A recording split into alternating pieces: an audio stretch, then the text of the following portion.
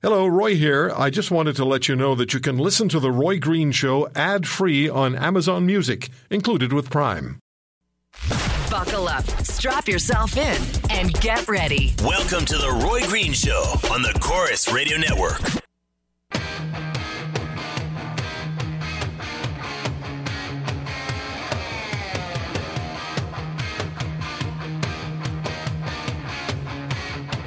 The establishment protected itself, but not the citizens of our country.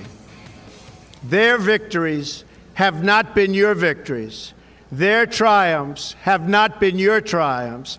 And while they celebrated in our nation's capital, there was little to celebrate for struggling families all across our land. Today, we are not merely transferring power from one administration to another, or from one party to another, but we are transferring power from Washington, D.C., and giving it back to you, the people. I was last night just listening back to some audio from the day that Donald Trump announced his candidacy for President of the United States. And audio of United States media people giggling over the prospect of a Donald Trump presidency. And I was earlier watching the inauguration parade, and I kept thinking, who's in that limo? Who is in that limo? Great to have you with us, everybody. What a week. What a weekend.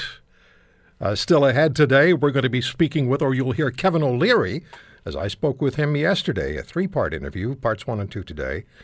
And one of the things that Kevin O'Leary said to me sounded very similar to Donald Trump. He said, if I'm elected Prime Minister of Canada, every initiative of Justin Trudeau is repealed. Up to 500,000 women in Washington, D.C., up to 500,000 women participating in the Women's March, up to 1 million women globally in various cities, including Canadian population centers. Jackson Prusko joins us. He's the Washington Bureau Chief of Global News. Jackson, great to have you with us. Give us a bit of a sense of how big this is and how significant this march is. Hi, Roy. Thanks for having me on. To put this all in context for you, when organizers first came up with the idea of this Women's March on Washington, they applied for a protest permit for 200,000 protesters. As you mentioned, we're looking more like 500,000 protesters here, and because there are so many people out on city streets and on the National Mall right now, it's not going to be a march to the White House because they can't move, so it's going to be a stationary rally. It's actually incredible to watch the crowds stream onto the mall.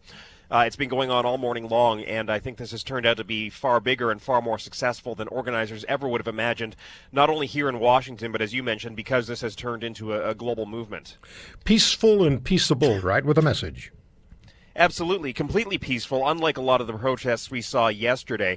The real message here today from a lot of the women and the marchers in general who are here is that they'll be keeping a very close eye on the Trump administration, and if they start to see the repeal of certain values they hold dear, such as reproductive rights, they won't hesitate to speak up. I think they really want to send a message to the new president that while he may have won the election, there are still a lot of people out there who are opposed to him or don't support his agenda. Have you had a chance to speak with, or have you taken note of any Canadian women who were there? I understand there are quite a few delegations. There are lots of Canadians here, actually. The border crossings were apparently very busy. Some women actually being denied entry into Canada, believe it or not, after they told U.S. border officials why they were coming down. That's a whole separate issue. But there were bus loads of Canadians coming down here, and the flights into Washington, D.C. and the trains have all been packed as well. What's the mood in Washington today, Jackson, the day after the inauguration of Donald Trump?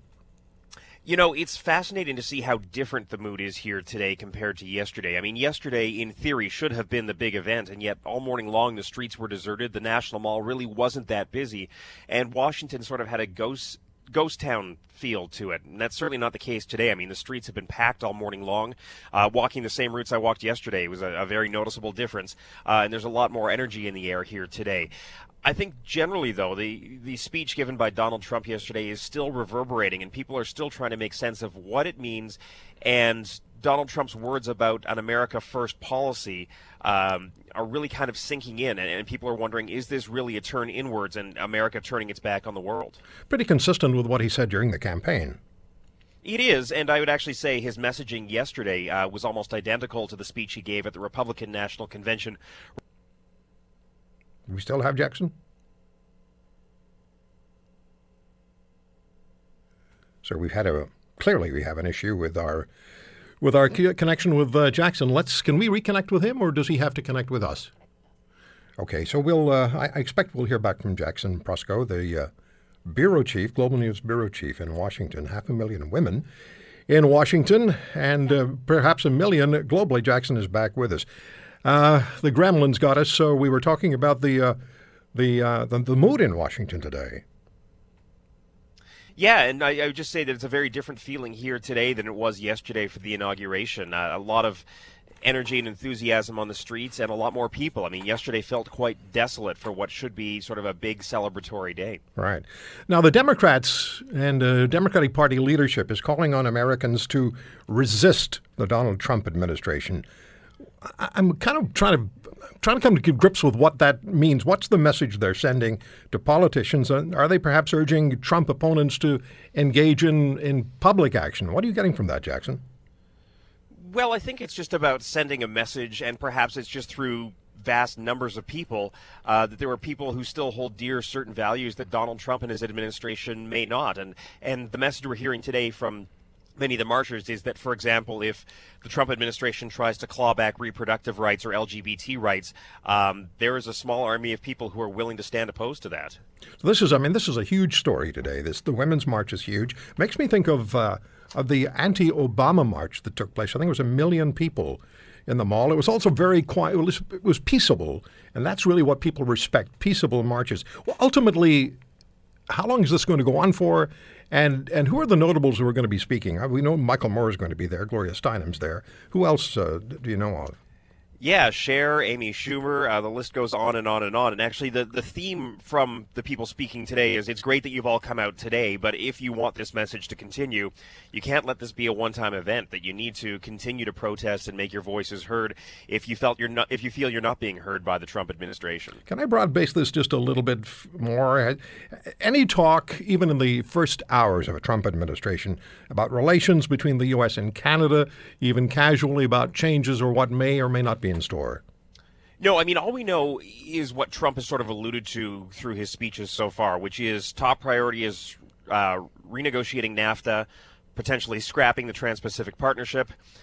And at the same time, during his inaugural address yesterday, Trump spoke of standing firm with old allies and making new ones. So you have to think that he's not necessarily going to turn his back on the relationships he has, but at the same time, when he's speaking about an America First policy and ensuring that American interests come first, that's going to reverberate some way, somehow. And you have to think that could well play out in the trade arena. Well, for you, it's going to be interesting to cover this administration going forward, I'm sure. Oh, it's already been a wild ride, Roy. Thanks for the time, Jackson. All the best. My pleasure. Jackson Proskow, the Washington bureau chief for Global News, joining us on the Roy Green Show on the Corus Radio Network. So 500,000 women in Washington, up to 1 million women globally in the Women's March. When we come back, we're going to be speaking with Tony Heller. You may recognize the name from realclimatescience.com. We'll talk to Tony not so much about climate science, although it's going to pop up in our conversation because the White House today, with the new administration, has already removed the climate change page from the White House website.